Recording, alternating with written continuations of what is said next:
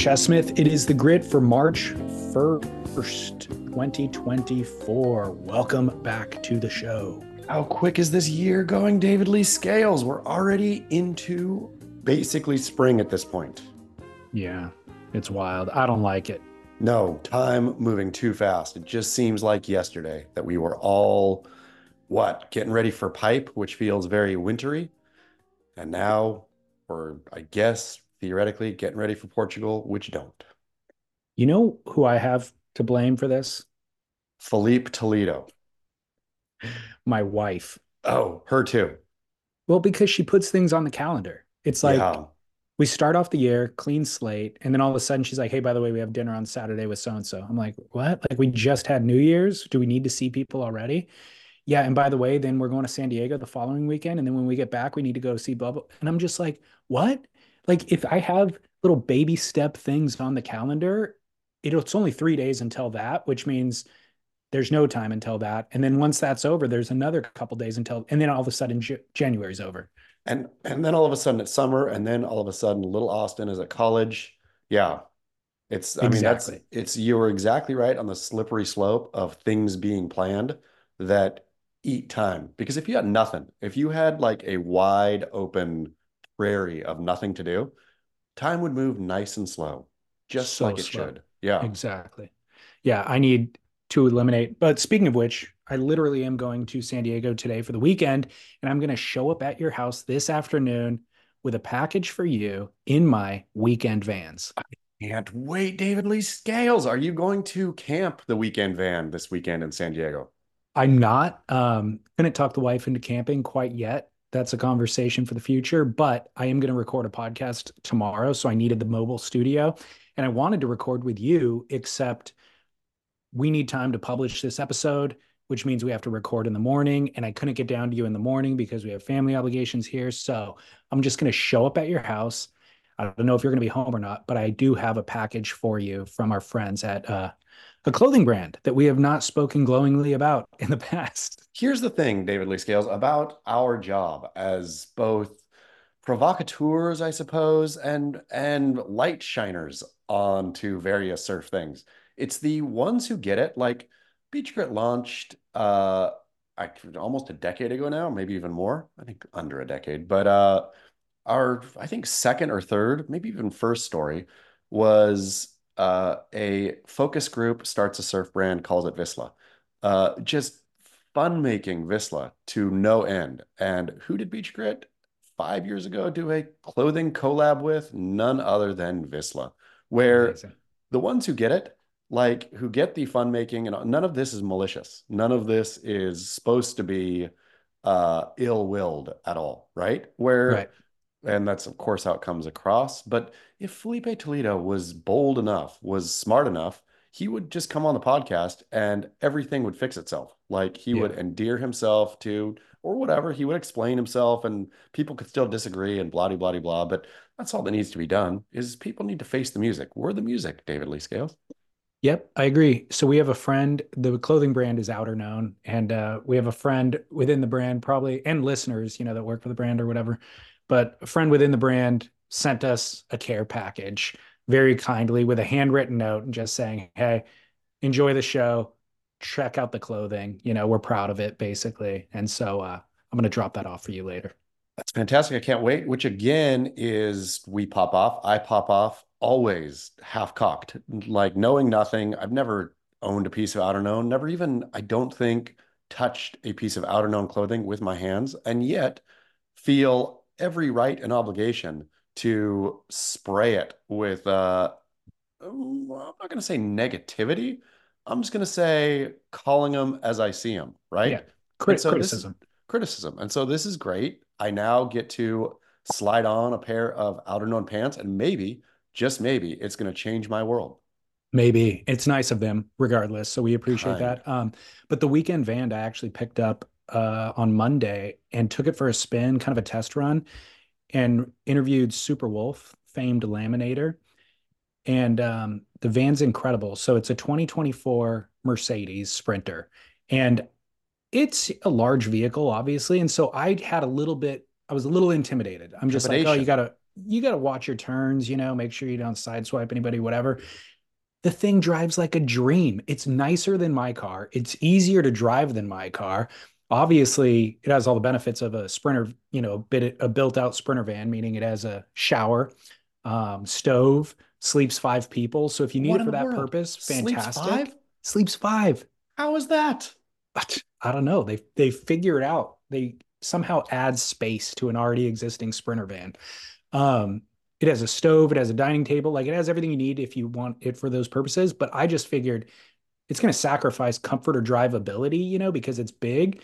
It does not. It's a dream to drive. Like I would use this as my daily driver if I had it.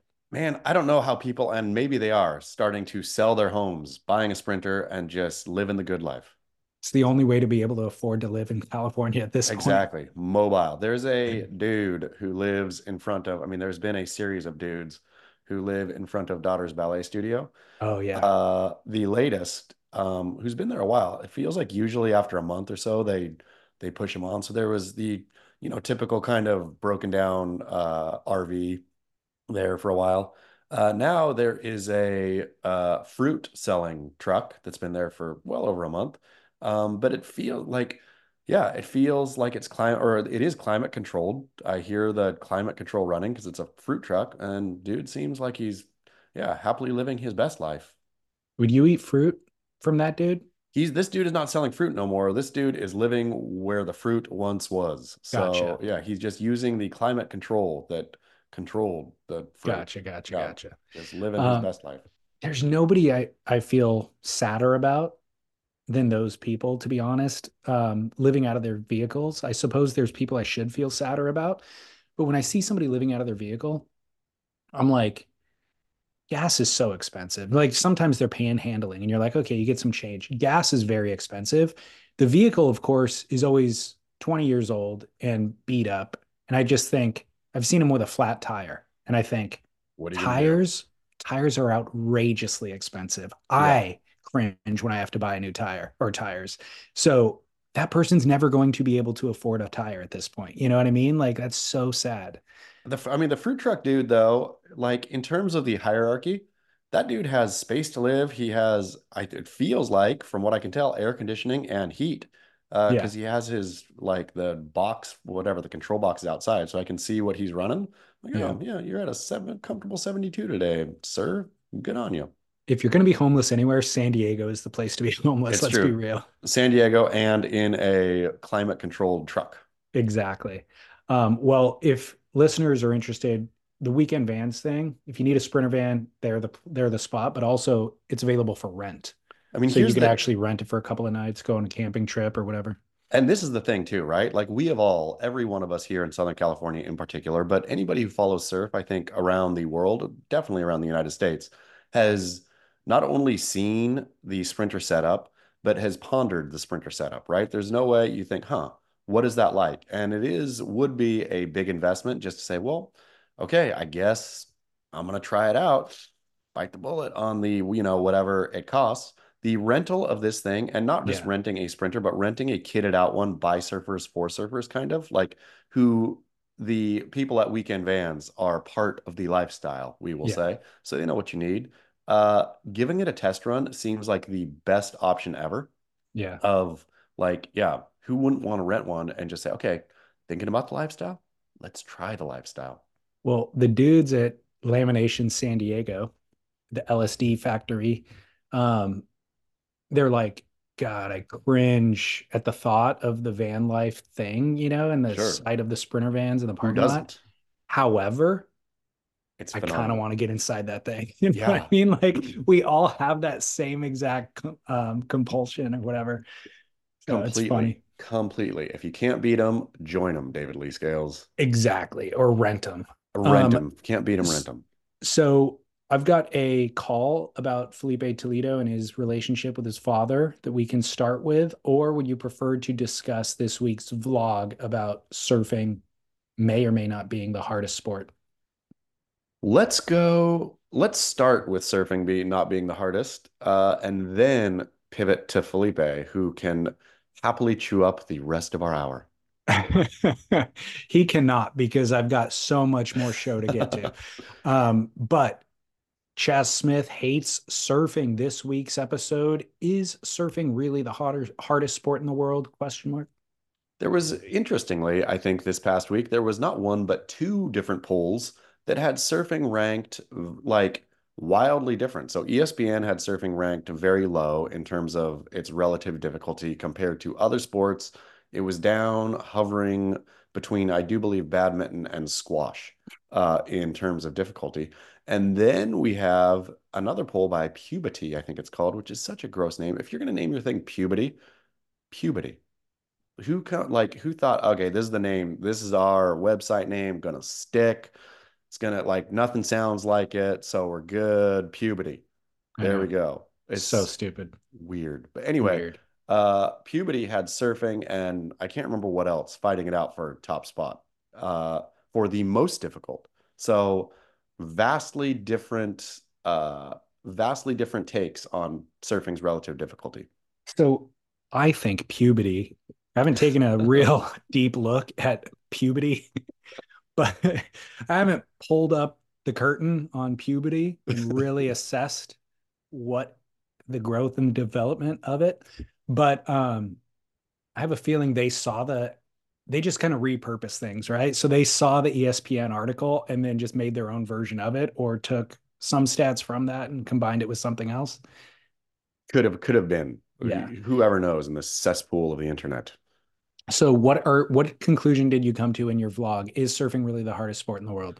Well, I mean, here's the thing with it, right? So Kelly Slater came weighing in on the puberty one for some reason. I like Because his turtles. image, I think his image was used in their Okay. advertisement, so he reposted it. Okay. So Kelly went through puberty, and uh, like as Kelly does, brought in, I think, whatever else they were talking about, went on a long, like if scientists could somehow figure out how Kelly Slater has enough time to do what he does, then lots of problems would be solved. I don't know how Kelly is both a businessman, I suppose, a professional surfer, a partner in a relationship, on and on and on, traveling around Uh, the world, and appears to have 24 hours each day dedicated to commenting and posting on social media. the But most prolific social media engager. yeah, because most people, if they use Kelly's picture, Kelly could come on, repost, maybe say haha, or maybe say, not that hard, or whatever, say something pithy. No, Kelly went on a you wouldn't if you were Kelly, you wouldn't even see it in your feed. I no, don't have a fraction of the followers that Kelly has, and I can't keep up with the number of tags or DMs or whatever it yeah. is. So you wouldn't It's see it. impossible. If you did see it and really thought I need to say something, it would be something quick because your time is Yeah. out. Kelly writes an essay about surfing's relative difficulty compared to soccer, I do believe, is what Kelly was, and whatever else. I think he mentioned ice skating. I can't remember. But anyway, all things aside, is surfing difficult? I think surfing is, who knows, is a competitive sport. But as a thing to do, yeah, I mean, I think surfing is ridiculously difficult to. It's easy to paddle out to the water and catch whitewash and stand up on a foam board. And if that's what your definition or the definition of surfing is, then surfing is easy. If the definition of surfing is being competent, then I think it is ridiculously difficult. Like to Yeah. be competent at surfing, to catch a wave, bottom turn, and do anything other than going straight, even catching a proper wave and going straight ain't, you have to be doing what? You have to be surfing, I think, for a few months at the very least Yeah. to catch a wave and a proper wave and go straight down the face. Yeah. I, for the vast majority of my life, I would have made the argument that surfing is the hardest sport in the world.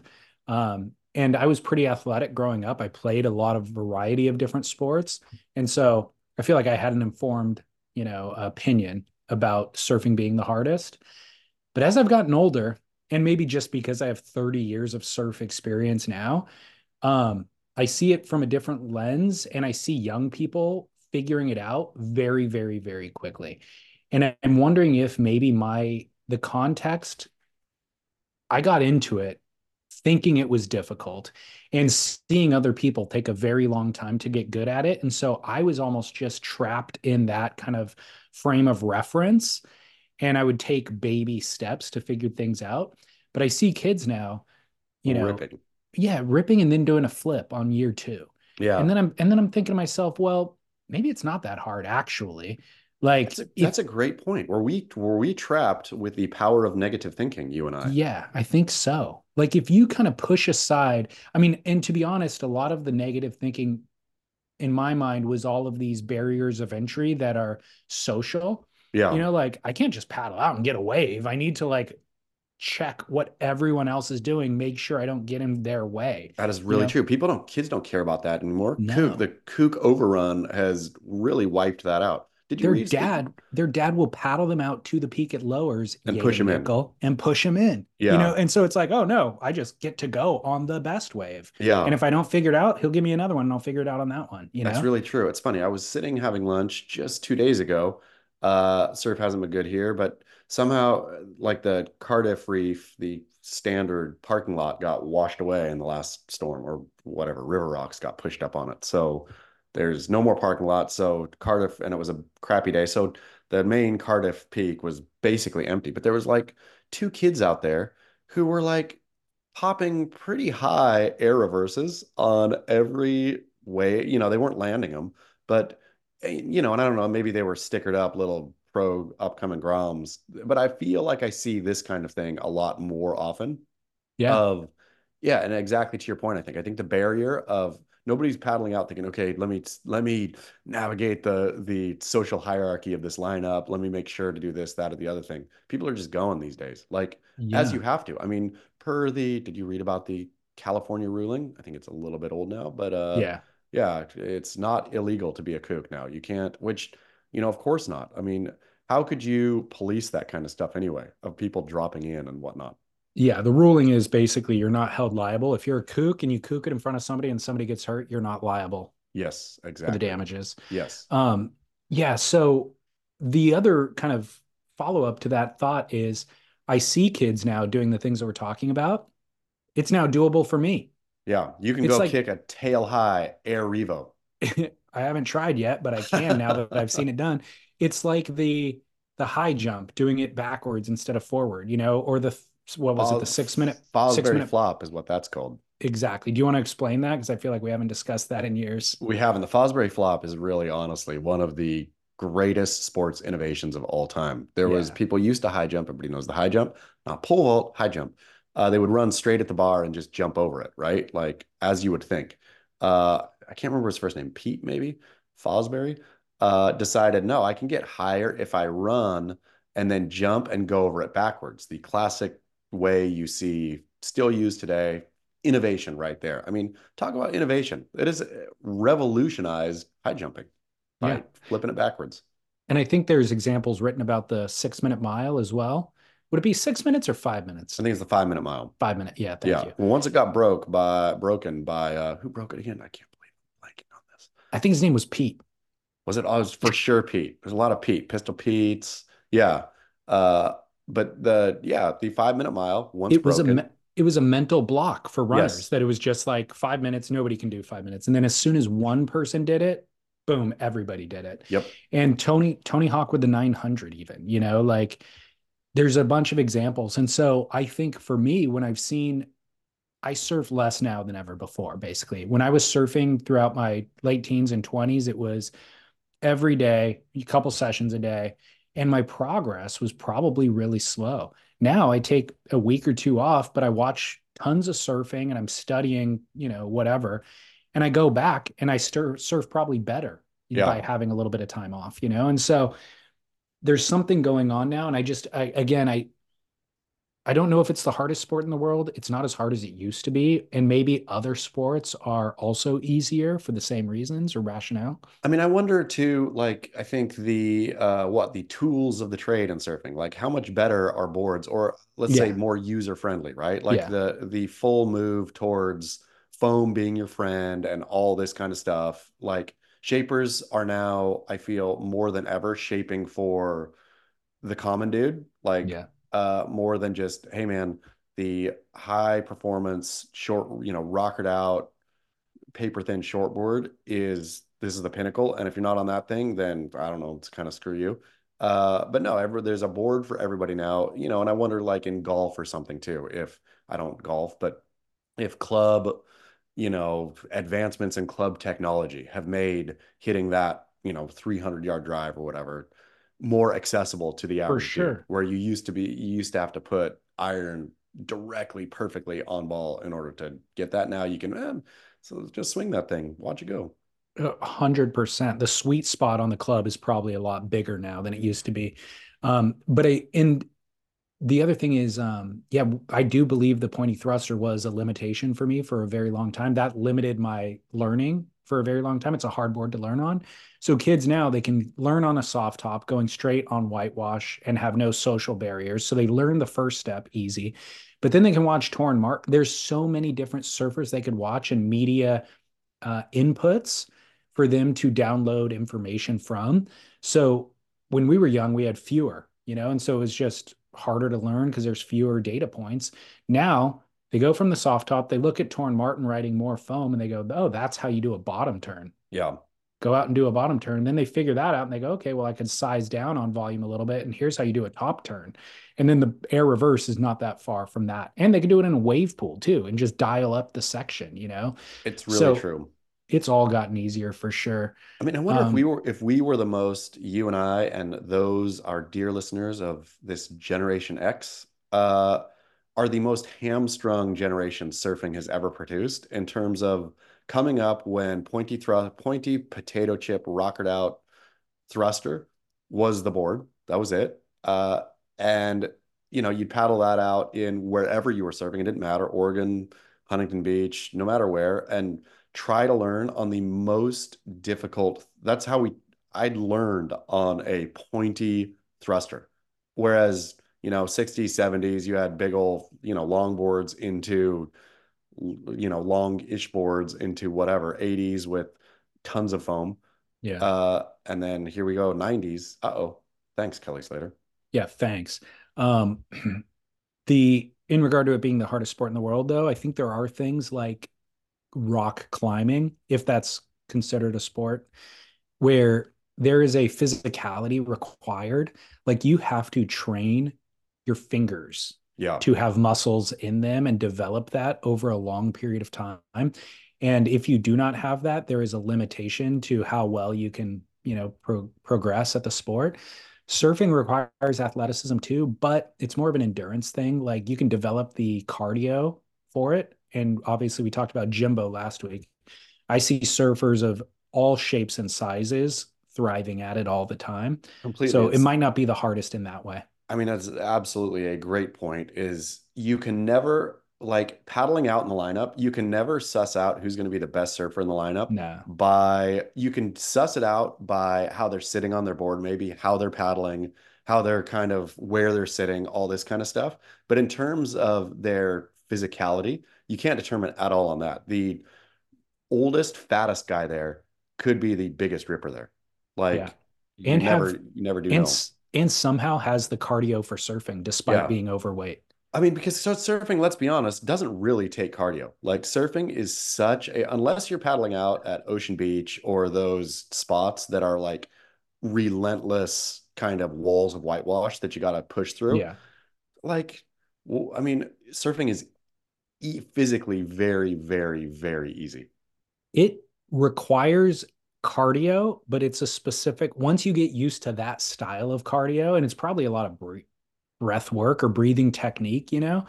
Once you get used to it, you're fine. Yeah, You might not be able to run 5 miles but despite being a phenomenal surfer, but you you get can used to that one thing. you can paddle all day long. Exactly. Yeah, yeah. Okay, let's get to the Felipe phone call because this actually is kind of touches on what we have discussed in the past a little bit, but it is an important point that we haven't touched on enough. Hey, Dave Chaz, loving the show, loving the grit. Love this Felipe Toledo train you guys are on.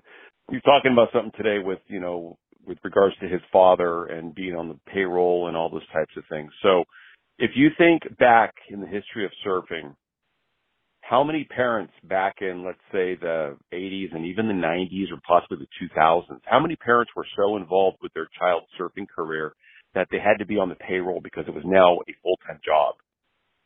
Not many that I can think of. I mean, you know, Slater, to my knowledge, didn't. Mark Richards didn't.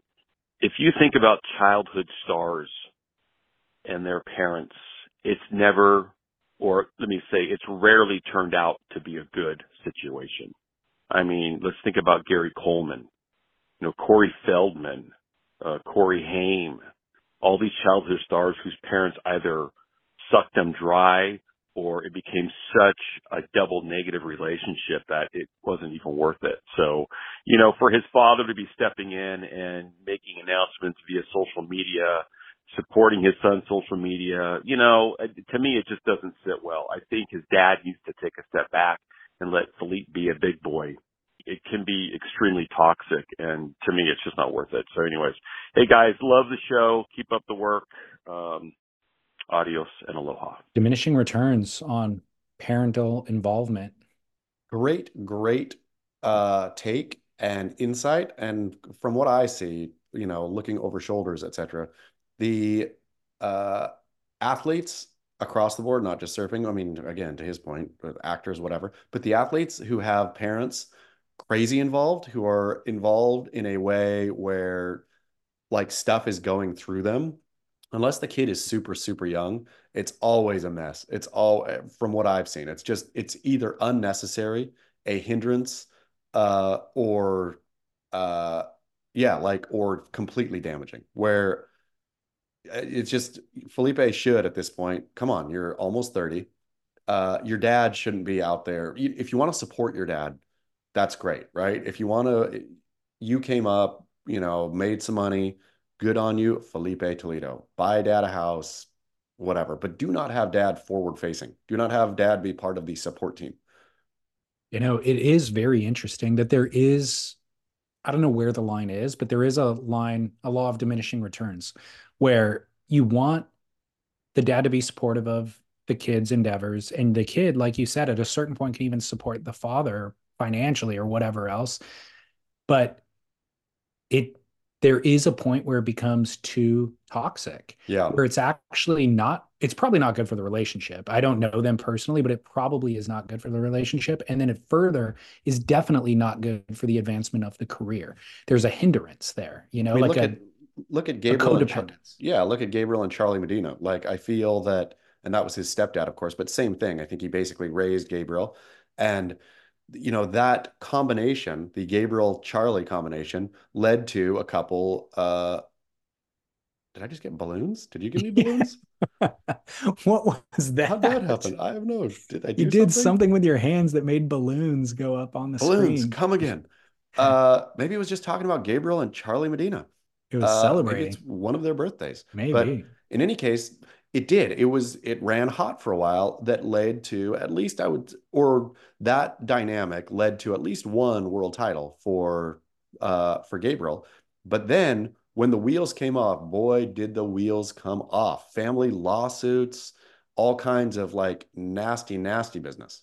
Yeah. And Jack Robinson is somebody who has famously navigated this, where his father seemed to be impeding Jack's, professional successes and certainly interrupting relationships with sponsors and stuff like that. And so Jack actually created distance and has now thrived without him. Jack And did it so, in such a great way because it was never frontline news. I think there was some who published, leave their names out of it, but published like unflattering portraits of Trevor, Jack's dad.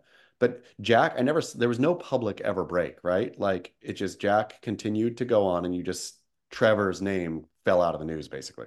yeah. And Jack didn't ever speak disparagingly No. of, which is, I think is graceful. Um, so with Felipe, that's for him to navigate on his own, but it might be related. I think it is directly related to his year off. And he said as much essentially in his communications about it. So it's a real interesting detail, It you sure know? is. Felipe's, though, continued, I'm going to say, I don't even know what it is, like cluelessness in terms of and again, all with the grain of salt that, of course, we sit and talk core surf talk, right? Felipe Toledo does not care very clearly about the, again, in air quotes, core surfing community and their opinions, right? If he did care about that, he would have been training at Chopu years ago and figuring it out. He would have been jumping through the hoops that would make him respectable amongst the core community.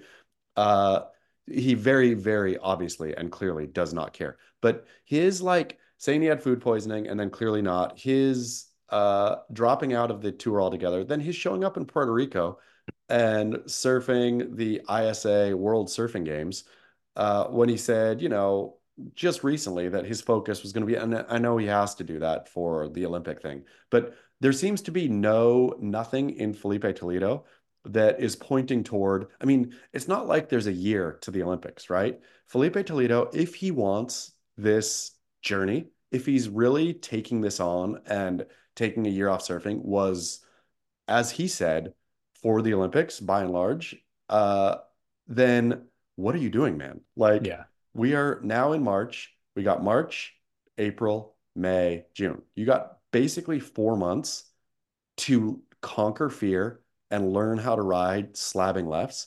And Yeah. what are you doing? Like, Yep. okay, Yep. It's not enough time. And he no, should have been at it for a long time before this. yeah, which again, don't really love to dance. I mean, I take that back. I love to dance on Felipe Toledo's grave. It's fun because Felipe Toledo, to me, is bringing all this upon himself as a uh, golem of bad Gen Z slash That's millennial what behavior. Like that's what it is. he is the perfect self-entitled, or seems to be the perfect self-entitled millennial Gen Zer, who both wants it all, wants to whine, doesn't want to do the work, all of this. So watching him thinking, okay, millennial Gen Z train wreck, like where does this end? Where does you and your dang generation put their big boy pants on and get to work? That is totally, you hit the nail on the head. That's what it feels like. I couldn't put my finger on it until you said it, but that is what it feels like. He has, through the hard work of his father and whoever else around him, was gifted a certain amount of talent and access to really express and develop that talent. And then put a lion, tattooed a lion on his chest, thinking he's the baddest ass in the world, and then faced a modicum of resistance and adversity, didn't know how to handle it, and has a mental emotional breakdown because of it. I mean, the story that came out that I've struggled with the headline because the headline was actually that it's a mental health this mental health break and calling in sick for work over mental health, which is exactly what Felipe Toledo did, uh, is a problem plaguing 20-something-year-old girls, and don't want to, do anything that would disparage women.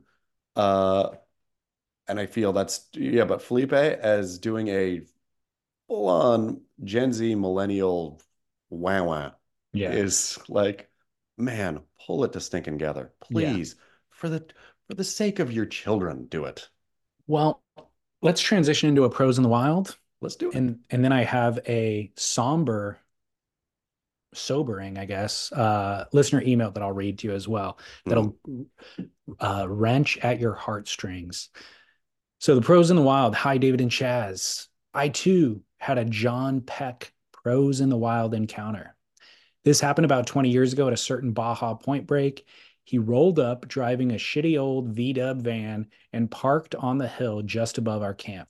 I knew who he was immediately, having had the displeasure of surfing with him at Trestles and church a few times. He sat in his van for a couple hours eating granola and contemplating his navel or whatever, giving us stink eye the whole time. Eventually, he suited up and walked by us on the way to paddle out. We gave him a friendly wave, and he just glowered at us, mumbling to himself. We let him have the session to himself and didn't even begin to make a move to go and didn't even make a move to go back out until he was headed in. He walked by my buddy, who was rinsing off the dishes in the tide pools, and accused him of stealing his wax off the rocks. The next day was bigger and better, and we were out there as soon as the tide had adequately dropped.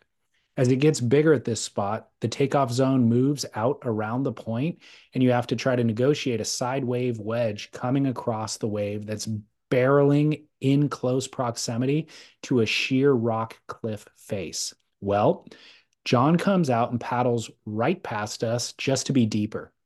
Even though we had been out for a while and we knew the proper takeoff spot, he gets a wave right off and he's way too deep and gets blasted about 10 yards from the cliff face. I'm watching for him, fearing that he could have gotten injured, smacking into the rocks. He finally pops up and he's within touching distance of the cliff. I yell to him, "Are you okay? Do you need help?" And that seemed to really piss him off. He screams a couple of unintelligible words at me. In the meantime, his board is bouncing off the rocks. He retrieves his now battered board and went straight in, packed up his shit, and left, much to our complete and utter stoke and happiness. My friends and I still get a good laugh when talking about Baja stories about the time that turd John Peck showed up. Work, Randy. I'm By the way, I'm the guy who wrote to you about having to deal with Chaz's burning up old Bronco in the Surfer Mag parking lot. That That was also a great story. was a really good story. Yep, I can really am to this day thankful that I am not in jail for burning down Southern California. We don't get enough of these, and I thank what's the listener's name again? Randy. I thank Randy so much for this because all our pros in the wild thus far, I'll say 99% are positive experiences with pros in the wild. I love this straight up negative, haha, at a pro being a dip in the wild.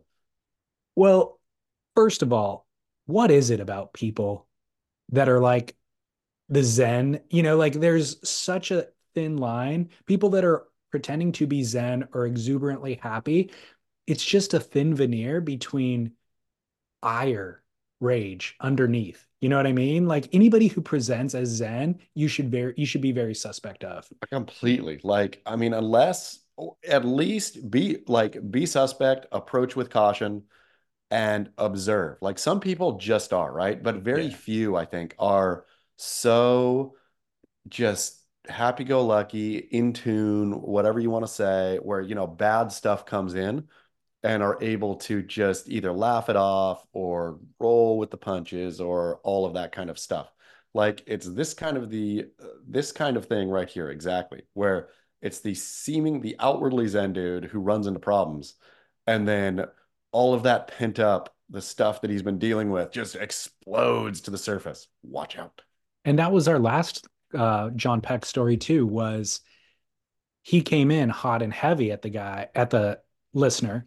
And then the listener, diffused it. And then John was cool as could be, and like Yeah. they had a great experience. But John was over the top mad. Um, I guess it is, if you really think about it, it's probably that the ire and the anger is kind of the default position. And so maybe the Zen or the exuberantly happy is trying to mitigate against the discomfort that they're feeling. So watch out either way, though. Either this Yeah. person is deeply uncomfortable and putting on a mask of happy. Yeah, Or, exactly. yeah, they're ready to explode. Well, Randy wrote a PS. He said, I should really be showing Peck some grace. After all, he is a legendary pioneer in surfing, but I've surfed with many times with other legends like Mickey Munoz, Margot Oberg, Herbie, Pesman, Kevin Naughton, and all of them were a pleasure to share waves with. So, Great, great yeah. little side note. Love it, Randy. Thank you.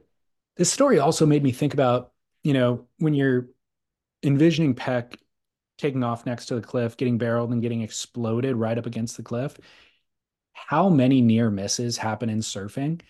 I have had hundreds of times where I've seen something in the lineup that I was certain was an actual connection, like somebody hitting a pier piling or two surfers hitting one another or a board hitting somebody in the face.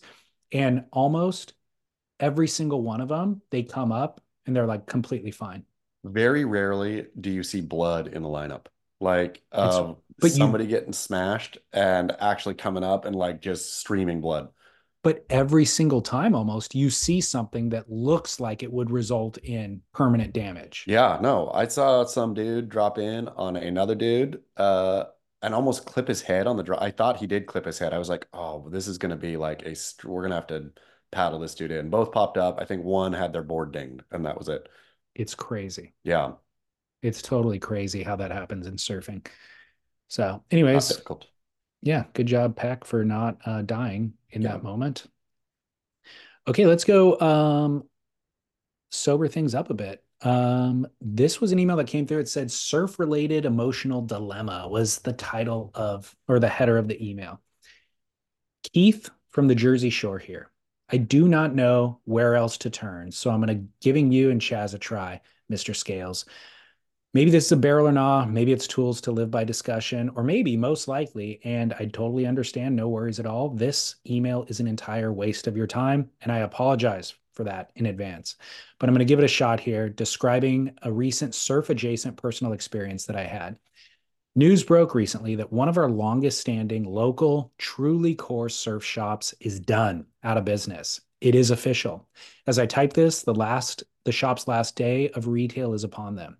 This is not the shop that I use to get my wetsuits, boards, trunks, sun skateboard, and surf supplies, etc., because I was actually a surf shop employee in my late 20s at another shop, and this place was our main competitor.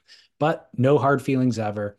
It just simply was not my shop. This shop, however, did serve a local crew with a home break out front that's widely known and respected. There's large framed color photos of local heroes at the local peak covering the walls when you first walk in. That mixture of neoprene, resin, Van sneaker rubber dominates your senses up and down the main street, even before you walk in the store. I could go on here for 6 more paragraphs describing the glory of this shop and the others around here. But fast forward to yesterday afternoon. I decided to take one of my sons over there, even though I remain loyal and supportive to my home shop. Of course, there were deals and discounts to be had with the stores closing, and my son needed a new skate helmet. So, against my own judgment, to never go into any other shop but the one that I support, we went for it. Now, this is not the first shop in our area to go out of business in recent years, but I had the sense of absolute sadness and depression flood my body just 3 steps in. The photos of the locals are all gone. Hey, big boy. That was Austin interrupting. He knows how to open doors now. Perfect. The photos of the locals are all gone. The boardroom is in the back, packed with surfboards, mid-length, soft tops, had the lights turned off. The walls are bare. Local reps are in the building, but empty display cases where their products lived for decades are now empty. Banners are on the ground, and the remaining assortment of all the brands once loved and worn, assorted on the final standing rack, is at deep discounts. I couldn't even focus on helping my son. Seeing a surf shop, an institution I've considered my house of worship, dreams, and hijinks for most of my life, with all of its meat ripped from its bones, was and now barren, was too much. Haven't felt this way about any building or any type of physical structure since Hurricane Sandy obliterated the Jersey Shore in 2012. I don't know the details about how and why the shop is done, but I sensed it would not be cool to ask the 2 longtime local women at the counter. As my son and I walked out, I told them how sorry I was to see the shop go. Clearly, they knew I was not one of their longtime customers, and I hope that they knew I was trying to be as respectful as possible. With my son a few steps ahead of me out on the sidewalk, I actually began to cry. Looking once more at those walls of local rippers, looking once more at the walls that those local rippers adorned, my son was shocked at my crying, but he said he understood. I'm not sure if I'm okay with myself for shedding a tear over a surf shop closing. And I don't even want to fathom my own favorite surf shop that I frequent having this fate ever. I think I'm becoming concerned for all of the local core surf shops in my neck of the woods. It's no secret that the surf, skate, and snow industries ain't what it used to be. But if the entire shop culture were to die, a part of me dies. Perhaps it's tied with being 49 years old, but this hits real hard and totally unexpectedly. I'm sorry for this to go on so long. If you're even still reading, perhaps just delete and forget. And maybe this is a barrel or not crying at the sight of a surf shop going under. Maybe it's a tools to live by discussion. Quote, how should an old, crusty, washed up, mid length, depending 60% of the time guy emotionally handle the clothing and shuttering of his local surf shop? Whatever the case, the work has been splendid. Thank you for all you, Chaz and Scott, etc. do. Keith from the Jersey Shore. Keith, I stand with you. I give you a nice side hug and a appropriate one. Maybe I'll go all in on Keith. I'll just give Keith a real hug. I mean, this is the problem here, David Lee Scales, right? Is he's right. Like times always change. The halcyon days, surf shop days that we all grew up in, of everything the surf shop meant. He hit the nail on the head in terms of it's obviously more than just a storefront retail operation. Surf shops were, I mean, as evidenced, I think, in or many movies, but Point Break, the movie that everybody's seen, like when Keanu Reeves goes into that surf shop, right? Like it was a ritual, it was a coming of age, it was everything the surf shop meant and was is finished now. Let's just be honest. And those that remain, God bless them, but are nostalgic outposts that, you know, great. And I hope they all remain, right? The ones who are still ticking along, I hope they do. But time has moved on, shopping has moved on, Amazon has taken over, whatever. Costco has stuff like the surf shop model, I hate to say it. Yeah, I mean, what is dead, right? What else can we say? It's shifted. I've seen success. So I think what happened was it was an experience. I mean, Yes. there's two things. You're right. Purchasing things, we needed to purchase things, and retail was the way to purchase things when we were young. It's gotten way more convenient to have things delivered to our house. So the surf shop cannot compete with that. But the other thing that the surf shop was it was an experience.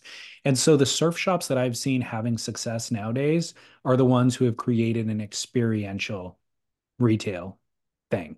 So like Mollusk, for example, Yeah. or I've seen the guys, I've seen a couple of shops in France that have like, or Australia is a great example too, where it's a coffee bar and a surf shop. And Surfy down here and yeah, yeah, in Lucadia. and with the ones in France and Australia, you can get your hair cut there too. And by the way, there's a surfboard factory that's part of the retail shop. So the guy's shaping boards there, then maybe they're laminating the boards there too. So you go and you hang out for the day. And so there are transactions with the coffee and things like that, but then you also just buy other things because you happen to be there spending your time there. So I think that is a model that you can transition to if you're savvy enough and you have the capital enough to do, then have success. But because people still want a place to hang out, like in fact, I go get coffee every morning and I can make coffee at home, but I go get coffee every morning partially because it's a social experience. I take Austin with me. It's good to get out of the house early. So I would prefer to do it if it was a surf shop. I just happen to live 20 minutes away from the beach and there isn't a surf shop close enough. So I think that retail could transition into that, but I don't like like reading this story, I wanted to be like, all right, this is the missive, go out and support retail. But I don't like doing stuff just out of sympathy, Yeah. like that's kind of stupid and it wouldn't last. It would only last for 1 week. You'll go buy a leash locally and feel good about it for 1 week. It's not going to keep the store in business. No, the sentimental buys is not what the surf shop model needs a whole, exactly like you say, a new way of doing things. The Yeah. ones that do exist, I feel, or that are continuing to be successful must be doing something right, right? Like this apocalypse came for all and they survived. And so they are clearly doing something right. But yeah, I mean, Well, so I have a deal with Real Water Sports and it's a retail real shop down in at North. down in Oceanside. No, it's in North Carolina, actually, on the Okay. Outer Banks. But they're a phenomenal example of creating an experience. They have a full restaurant and bar. They do lessons and camps. They actually built a hotel so that on Wow. their property. Let me silence. That's Weekend Vans texting me to tell me the van is ready. Sweet. They built on their property a hotel. So you can stay there and do camps. And it's on, the Outer Banks. There's the Sound on one side and the ocean on the other side, and they happen to be on the Sound. So you can go right off the dock and do kiting or foiling or whatever it is, and then go on the other side, 300 yards the other way. There's actually the ocean, and you could do. So you can go stay there, you can eat dinner there, and then the retail experience, of course, that's where you buy all the gear and stuff. So they really figured it out, and they'll ship you things as well. That's the other thing, is cracking the code on shipping will allow you to compete, let's say, with Amazon, and have more specialized product than Amazon has. But it takes a lot of capital. You know what I mean? Like it's hard to transition from the local shop on Main Street that's 1,000 square feet into something that competes at scale. And But it's hard. I mean, and it's hard too. I think like it is such a love of the thing, surfing, and appealing to like a again a core surf consumer. There's so little of us, David Lee Scales. There's not that many, it's a small community, which is what makes surfing great, I think, and we all want it to stay that way, I think, is a small community. But small communities, it's hard to make real money out of small communities. well, especially on Main Street in a coastal community. Hmm. And that's probably what happened with the story from Keith, is that rent used to be affordable. And now there's a corporate, sprinkles cupcakes or crumble cookies that is willing to pay 3 times what you can pay for that space. And their product cost is 5 cents. And they're selling the cookie for $5. And that's why they can afford it. Transition So to cookies, surf shops, I mean, that would be a wise pivot. cookies. Everybody loves cookies. That's true. So, well, thank you, Keith, for that beautiful. Here's my other thought. Final thought with this is, once you accept the moving on part of it, and that the economics maybe just don't make sense for that style of surf shop, I feel honored to have lived in a time where we experienced that thing. Yeah. And I mean, and that thing, that feeling is bigger than just a surf shop, right? Where I always think, how do we transition that thing into other places where it can live? Where that's what, I try to do, or we try to do with Beach Grit, I think, is that community again, that is, you come into this place and you're part of this community that has a tie to the past, right? Where not that moving things digitally is the answer for everything, because physical space is still so essential to what we do, or what humans do, or what surfers need, and all this. But yeah, I think it's good to both be wistful and nostalgic about what we experience, but also, okay, life is moving on. How not Yeah. to just live in the past and be the, crotchety dude who's playing records and saying records are so much better than digital downloads. Like, where nobody listens to that dude. How do you take the essence and carry it on, giving it to the next generations to carry on? Yeah, completely. But when I do see like a film, from days of yore, where it's like people going into the barber shop and getting a straight razor shave or whatever. I know that still exists today, but like you don't really need it. Back in the day when that was like the watering hole, that was like where you went and talked, and learned information. And that was like a hangout. Like that's cool. It's nostalgic. It's cool. Like I wish I could have done that. Wish I lived in that era. We lived in that era for Yep, surfing. we did. So Rip surf shops. now you got to go to your local wave pool Yeah. to have that experience. So yeah. All right. Well, sad, but true. What are you gonna do? What Sad, do but you what are you gonna do? what are you gonna do? Get in the podcast business. Yep. All right. Well, let's go to commercial break, and then we'll be back with Barrel or Not.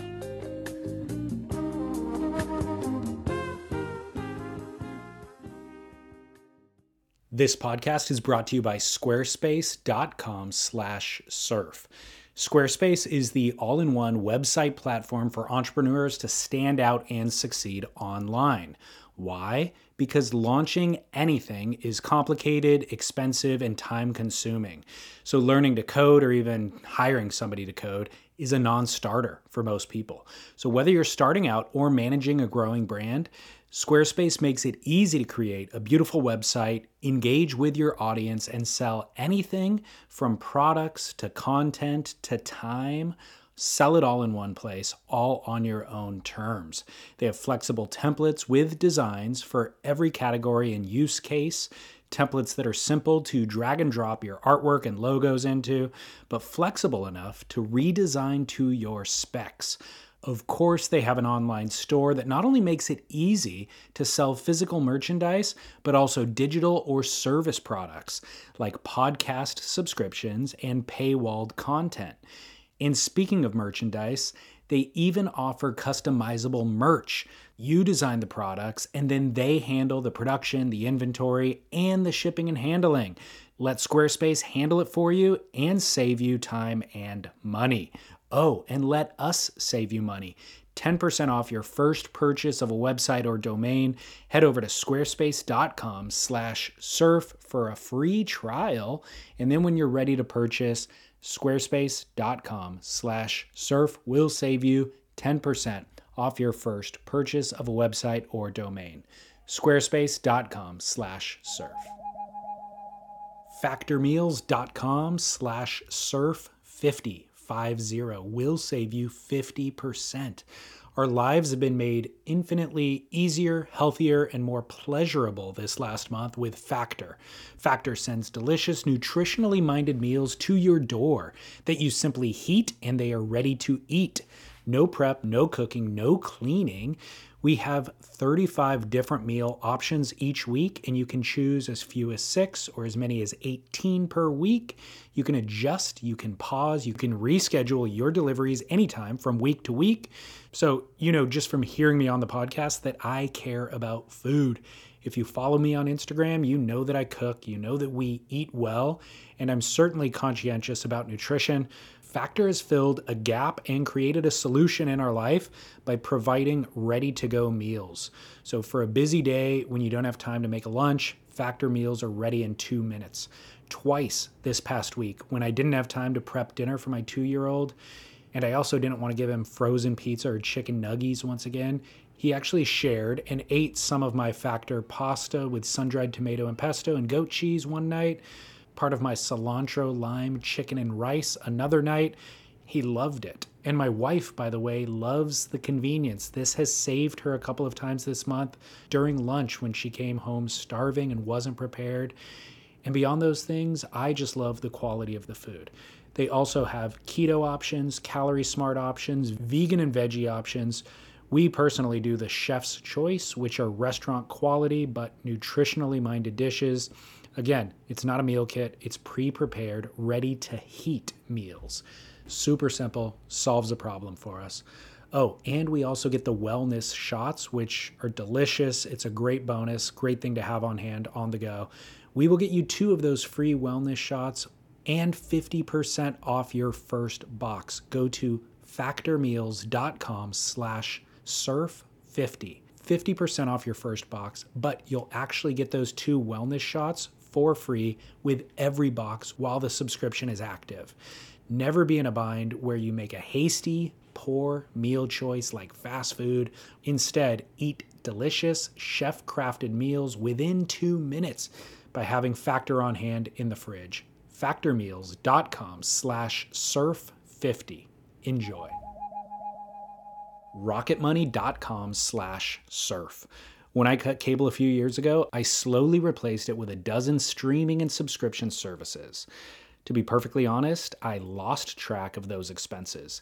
$5 a month, $7 a month, it didn't seem worth tracking initially. That was until you multiply that number by 10. And then when my wife and I got married, we realized that we were both in the exact same position. We knew that there was probably 3 or so that we actually used weekly. We could quickly merge those onto one account, but it turned out that there were another dozen or so each that we were both paying for separately for years without either of us using. And this is precisely what Rocket Money is designed for. It's a modern tool that meticulously tracks the details that we easily get distracted from. Specifically, it's a finance app that finds and cancels your unwanted subscriptions, monitors your spending, and helps you lower your bills. It gives you freedom by helping you see your subscriptions in a simple dashboard where everything is tallied in one spot. And where we found it most helpful was in its simplicity. Subscription services can make it intentionally difficult or time-consuming to cancel. Here, you can click on the cancel button in Rocket Money's app and it'll cancel the subscription for you. It simplifies everything. We even got a notification about Netflix's recent price increase before it even happened, just warning us that it was coming. So Rocket Money has over 5 million users. It's helped save members an average of $720 a year with over $500 million in canceled subscriptions. Stop wasting money on things you don't use. Cancel your unwanted subscriptions by going to rocketmoney.com/surf. Calm the clutter in your head. Simplify the tedium of your financial life. Find freedom through rocketmoney.com/surf. When you're hiring for a small business, you want to find quality professionals that are right for the role, and there's no faster or effective way than through LinkedIn Jobs. Your time and capital are precious, and there is a powerful resource that can help you focus on what you're good at and integrate people into your team seamlessly to help grow your business. LinkedIn Jobs has created the tools to find the right professionals for your team efficiently and for free. LinkedIn isn't just another job board. Everyone is already on LinkedIn with their resumes and references, and now LinkedIn has designed a hiring platform to connect you with candidates specifically qualified for the job that you post about. More than 1 billion professionals meticulously organized to connect people by skill set to help us all advance our position. 2.5 million businesses already use LinkedIn for hiring, and 86% of small businesses get a qualified candidate within 24 hours. It's that fast, easy to use, and effective. LinkedIn Jobs can help you write job descriptions, filter the right person to you, and give you the tools to help you interview them like a pro. LinkedInjobs.com/surf is where you go to post your job for free. Yes, totally free. That's linkedinjobs.com/surf to post your job for free. Terms and conditions apply.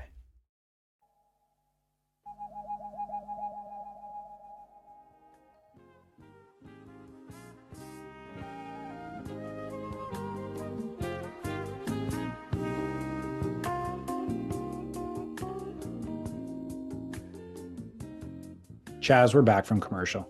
So good. You know why this show is so good today? Because it's on time? Is that Possibly, possibly because we had our AG1. I feel like not only have we been infused by the goodness of drinkag1.com/surf, I feel like Keith from New Jersey may be on it at this point. Like the listener engagement now is Sharp. professional. It is so true. It is so true. I mean, nothing sharpens the brains like drinkag1.com/surf. And solidifies the gut, insulates the gut too. I mean, I'm telling you, talking about this surfing, this being better now, maybe you talked about it, being better now than you were. And we brought up foam and we brought up other things, points of entry. What if all of it is just because you were on a program, David Lee Scales? You were on drinkag1.com/surf and you weren't when you were 18. You Agreed. are healthier, fitter, finer now than you were in your theoretical prime. Because, yeah, drinkag1.com/surf, I think, extends your prime. Once you get on, you plateau at prime. Immune to the poo-poo touch too. It's so true. What do you do? So last night I got a resupply and I was pouring the pouch of powder into the canister. Mm-hmm. The plume of green dust is nuts. There's no way to not plume up the entire room. It is really, and like not the plume is, I feel you're putting good pollution into the environment where people should just walk around after you, like with straws up their noses, trying to snort up the plume from the sky. That's what I feel bad about the plume. But I stick with the baggie. I don't deposit baggie into tin. Smart. I go straight out of the bag. Do you keep the bag in the fridge? I keep the bag in the fridge. Okay, yeah, yeah. Good. Good for you. Okay. Yeah. Well, I guess I should skip the step then, the canister step. Pro tip. But the problem is the spoon, the little plastic spoon that you use to serve up, sometimes is buried really Yeah. deep Yeah. in the bag. And so you got to fish around with a fork in there, which then leads to some plumage. Gotcha. Yeah, Mhm. there's no finer powder on the planet. I don't know how they ground that stuff so fine, but it really is the finest. It's almost disappears if Yeah. it gets into the air. I mean, Just that's the best part, though. It stirs into your water so perfectly yeah. where there's no clumps. Nope. I use a couple of ice cubes in there, even though I'm using cold powder and cold water. I still throw a couple ice cubes in there just to ensure the full breakup. Wow. Okay. So barrel or nah coming at you. Hustle culture. Are we talking like Deerdick, Rob Deerdick? I get up at 4 a.m. so I can get my hustle on and then hustle, hustle, hustle all the way till hustle, respect my hustle, hustle, hustle. I think yes, we that's exactly what we're talking about. And I've had this thought recently because I feel like I have hustle culture in my DNA. Like I just wake up with it. But man, I don't think it's the way of the world. I think we need No. time for rest. I mean, the thing here is like hustle culture and what Rob Dyrdek is doing, I'm sure is working for Rob Dyrdek, obviously. Uh, but the people trying to emulate hustle culture is really spin your wheels culture because you're sitting there Thank you. in neutral, slamming that gas pedal. Uh, and yeah, like nothing, your engine's revving hot, but no more is getting done than if No. you were like, woke up and said, okay, I got to go to work. I'm just going to do my work. I'm not going to consider it a hustle. I'm not going to give or provide a mental framework around how my work and my life is all about the work and da da da da da da. Like you're doing is wasting mental energy of putting your already whatever life into a package of hustle. Because not everybody was built for it. We're all built differently. You know what I Yeah. mean? And so, but I feel like the Rob Deerdick, clearly a hustler. But there's so many other people. Like this is the way of the current generation is to aspire to be that and aspire to do that. And it's actually, you'll probably be shamed if your goal in life is to work a 9 to 5 and make a moderate wage and, not want more. Where's your Like, hustle?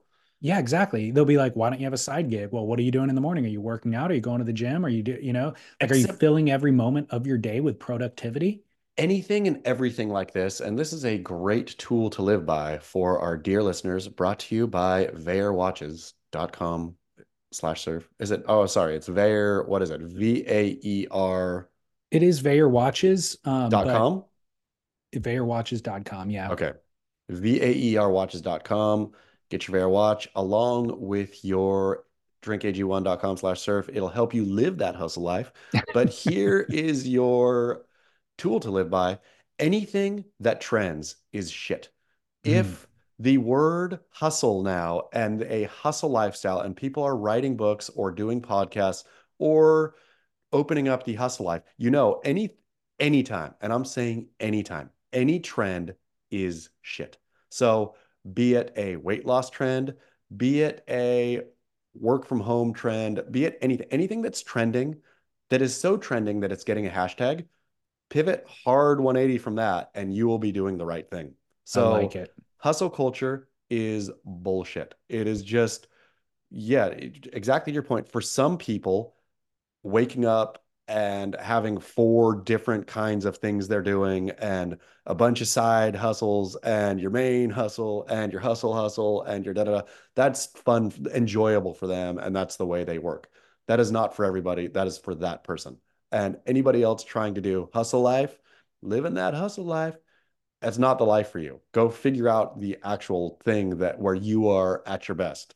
And don't feel guilty or shame about being a couch potato if that is your personal, you know what I mean? Like, let's Just normalize being okay with doing what is comfortable whatever. for you. Yeah. Hold and just hold back too, because there's going to be any of these hustle trends, anything that trends also falls out of style. And you Mm-hmm. can then sit back and make fun of all the people that were on that hustle life when you're out at your next dinner party, once hustle is no longer the cool thing to do. And you could say, remember all your hustles? Remember when you had your Etsy business and your podcast and your, Multi-level marketing scheme. multi-level marketing thing, and you were also working and you had no time and all of them failed. Remember Yeah. that? Yeah, I Yeah, never did exactly. that. And then the one person who's like, no, I just went to work and Yeah, watched Netflix, yeah. I walked my dog, surfed some, and I was happy. doing air reverses. I had no anxiety and Yep. landed that air reverse.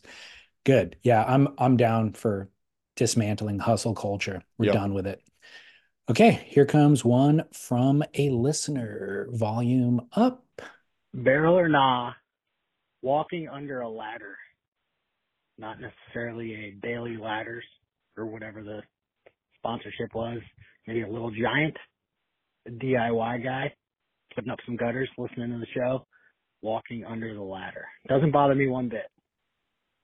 Interesting. Superstition. Superstitions in general are fascinating, but let's focus specifically on the walking under a ladder. Here's the thing with superstitions. I think if like, whatever, if you're going out of your way to break superstitions just to prove that that all of this is hoo-ha, that none of it matters, to me, that's like, well, there's like uh the game there, you either lose or it's a, whatever, uh Net net net zero, neutral. net Yeah. neutral, precisely. Like, you either, these superstitions are real and you're, whatever, throwing salt at black cats and breaking mirrors and all the bad stuff, and you're just, tempting a greater power to say, well, I'm sorry about it, some of this stuff is real, so boom. If you are right and there's nothing, that's all of these things are just fake, then everything's the same and you just wasted time doing bad things.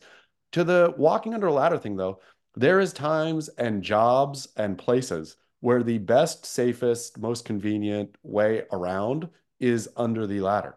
And Totally. so whoever made this one a superstition was somebody, I think, just trying to dick with especially the hard blue collar slash home repair population. And I think everybody should actively walk under ladders just to make sure this thing is no longer stigmatized. Because again, it is oftentimes the best, easiest, most convenient way to move, safest. Agreed. I don't understand how some of these things start. Like, I can imagine it was dangerous. Ladders weren't as steadfast as they are nowadays. And so, if there is construction going on and you walk under it and the ladder slips and falls, you get hit by it.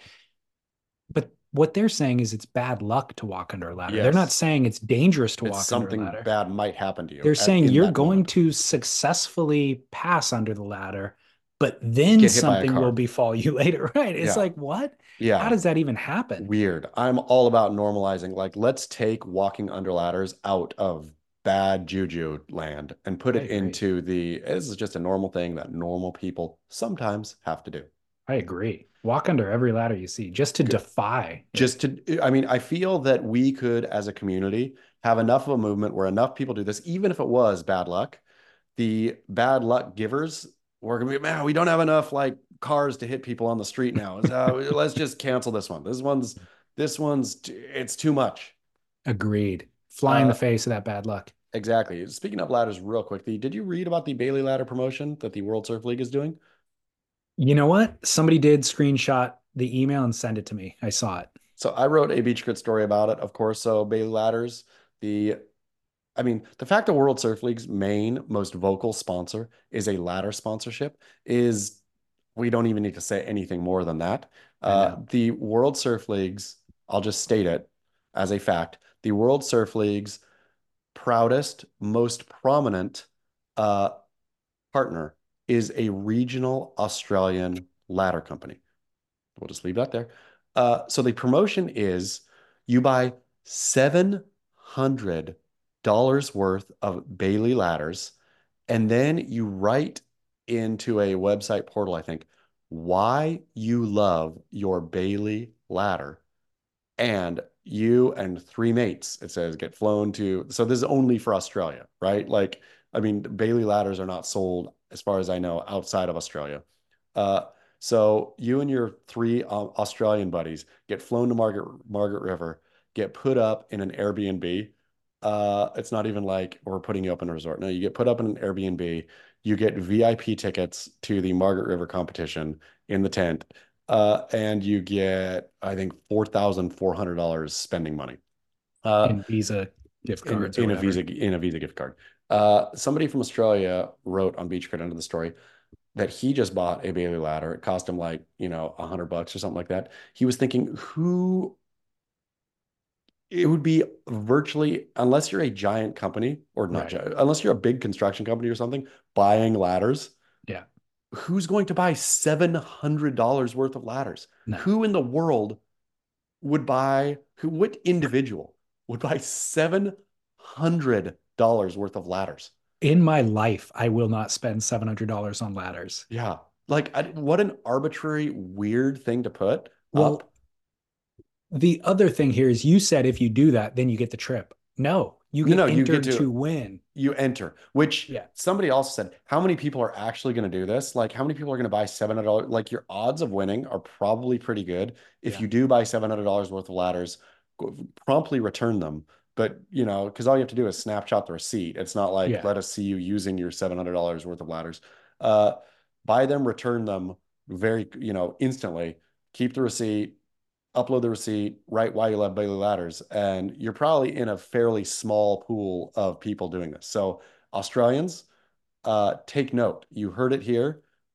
And if you're Australian listener and you do this and you win, please share about it. You will be featured heavily on the episode of The Grit that follows the Margaret River contest. Yep. I agree. Game the system. You put in $700, you get 4,400 back. It's worth it. And the experience. Yeah, and you don't even have to take the experience. It'd be totally worth the who wants to go 44. to, just turn $700 into 4,400 like that. This Yep. seems like the odds on this again are pretty good, I would say. Pretty good. There's your drinkag1.com/surf working for you right there. Yep. Hustle life. Spinning those great ideas. Live that hustle ladder life. And walk under the Bailey ladders when you buy them too. Every one of them. Exactly. Okay. Final barrel or not comes from a listener. It says DLS. I was having dinner last weekend at a nice restaurant with my wife and younger son when something happened that made me pause and then later mull over the incident and its meaning. I was cutting into my nicely roasted chicken when I heard the distinct sound of flatware hitting the polished cement floor. My 12-year-old son reflexively began to reach towards the floor for the knife that he had just dropped. I cut him short. Just leave it, I said.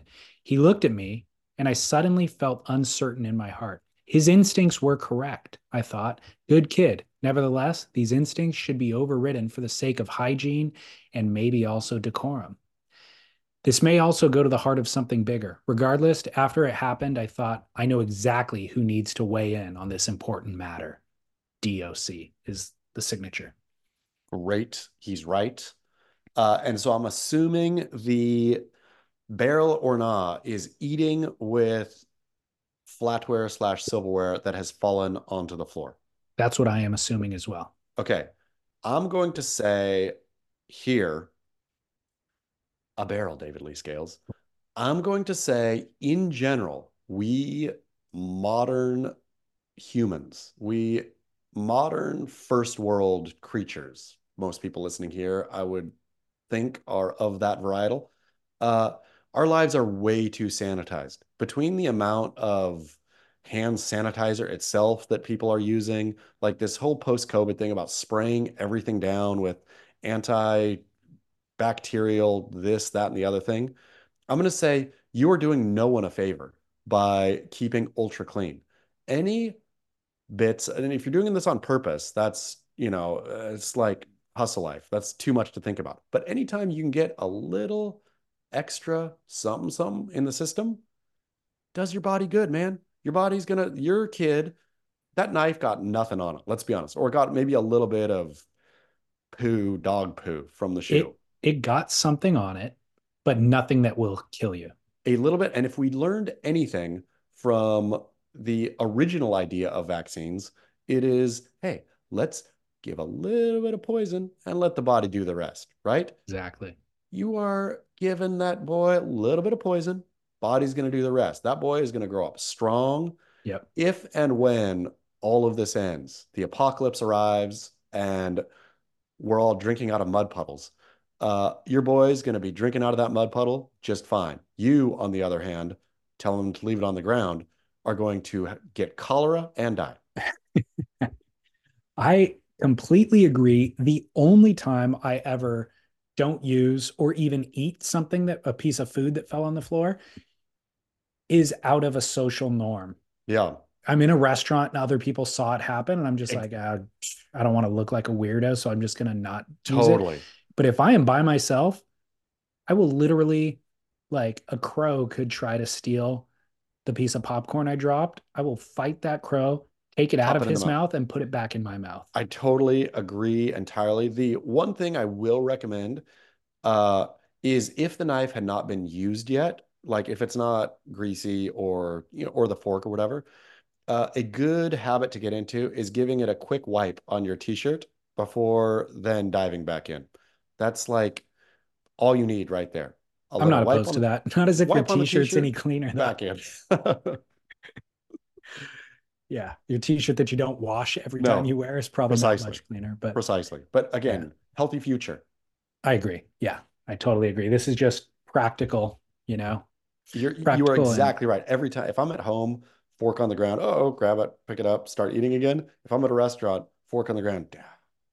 Yeah, everybody at this table is going to think I'm a weirdo. I know. And that's a whole different line of discussion that we can incorporate into future shows. It's just like all the weird stuff we do simply because we think somebody might be watching. Imagine, and to be perfectly honest, nobody would care. Nobody's watching that closely and nobody would care. If I saw another table drop a fork and then pick it up and use it again, I would actually be like, cool. I would think that too, but there would be so many tables in there would be looking like that subtle observation. I totally hear you. In life, we all think that everybody's watching and everybody's caring. You are exactly right that A, nobody's watching, B, nobody cares, except it's that kind of thing of picking a knife up or a fork up off the floor and using it in a restaurant where that's what people get somehow their social spidey sense of. They're like, ooh, look at that person. Yeah. Yeah. Somebody who's got nothing better to do. We should band together though. Us like floor fork eaters should band together and have each other's backs. Like if we see that in a restaurant happening, somebody drops fork, picks it up, eats, we should applaud. You go. Yeah. Exactly. Don't cancel that person that ate off the ground. Nope. We stand in solidarity. Exactly. Dust some AG1 on it. Brush it off. You're good. You're good to go. All right. Well, hey, another great show. I'm off to pick up my weekend van. I will see you in a few hours if you are home. I'll be home. You text me. I'll make myself available. Okay, sweet. Maybe I'll film it, share it with the listeners. Great. Yeah, let's do that. Okay, cool. Beachgrit.com @surfjournalist is where you find Chaz. @surfsplendor is where you find me. Engage, share with your friends. That is how we grow. We're giving away that EXO Coco board today. I already ran the wheel of names. So we have a winner. We have a winner, but I need to email them, make sure that, they can take delivery and all that. And then I'll announce it publicly later today. Do we have another board coming next month, David Lee Scales? We do. And I'm waiting to lock in details with that shaper, but yes, we do. And every month throughout the year. So on that note though, dear listener, if you subscribe, that's how you get entered to win these boards. Subscription is $5 a month. It is not a big amount of money to you. It is everything to poor David Lee Scales and I. Exactly. Us working multiple jobs, working that hustle life. Your $5 is a brick in the foundation of the hustle our life business. It really is. All right. So thank you for that. Go to surfsplendorpodcast.com to set up support. It'll take you less than a minute. You can cancel at any time. It goes a long way. All right. All right, Chaz, until next week. Keep work.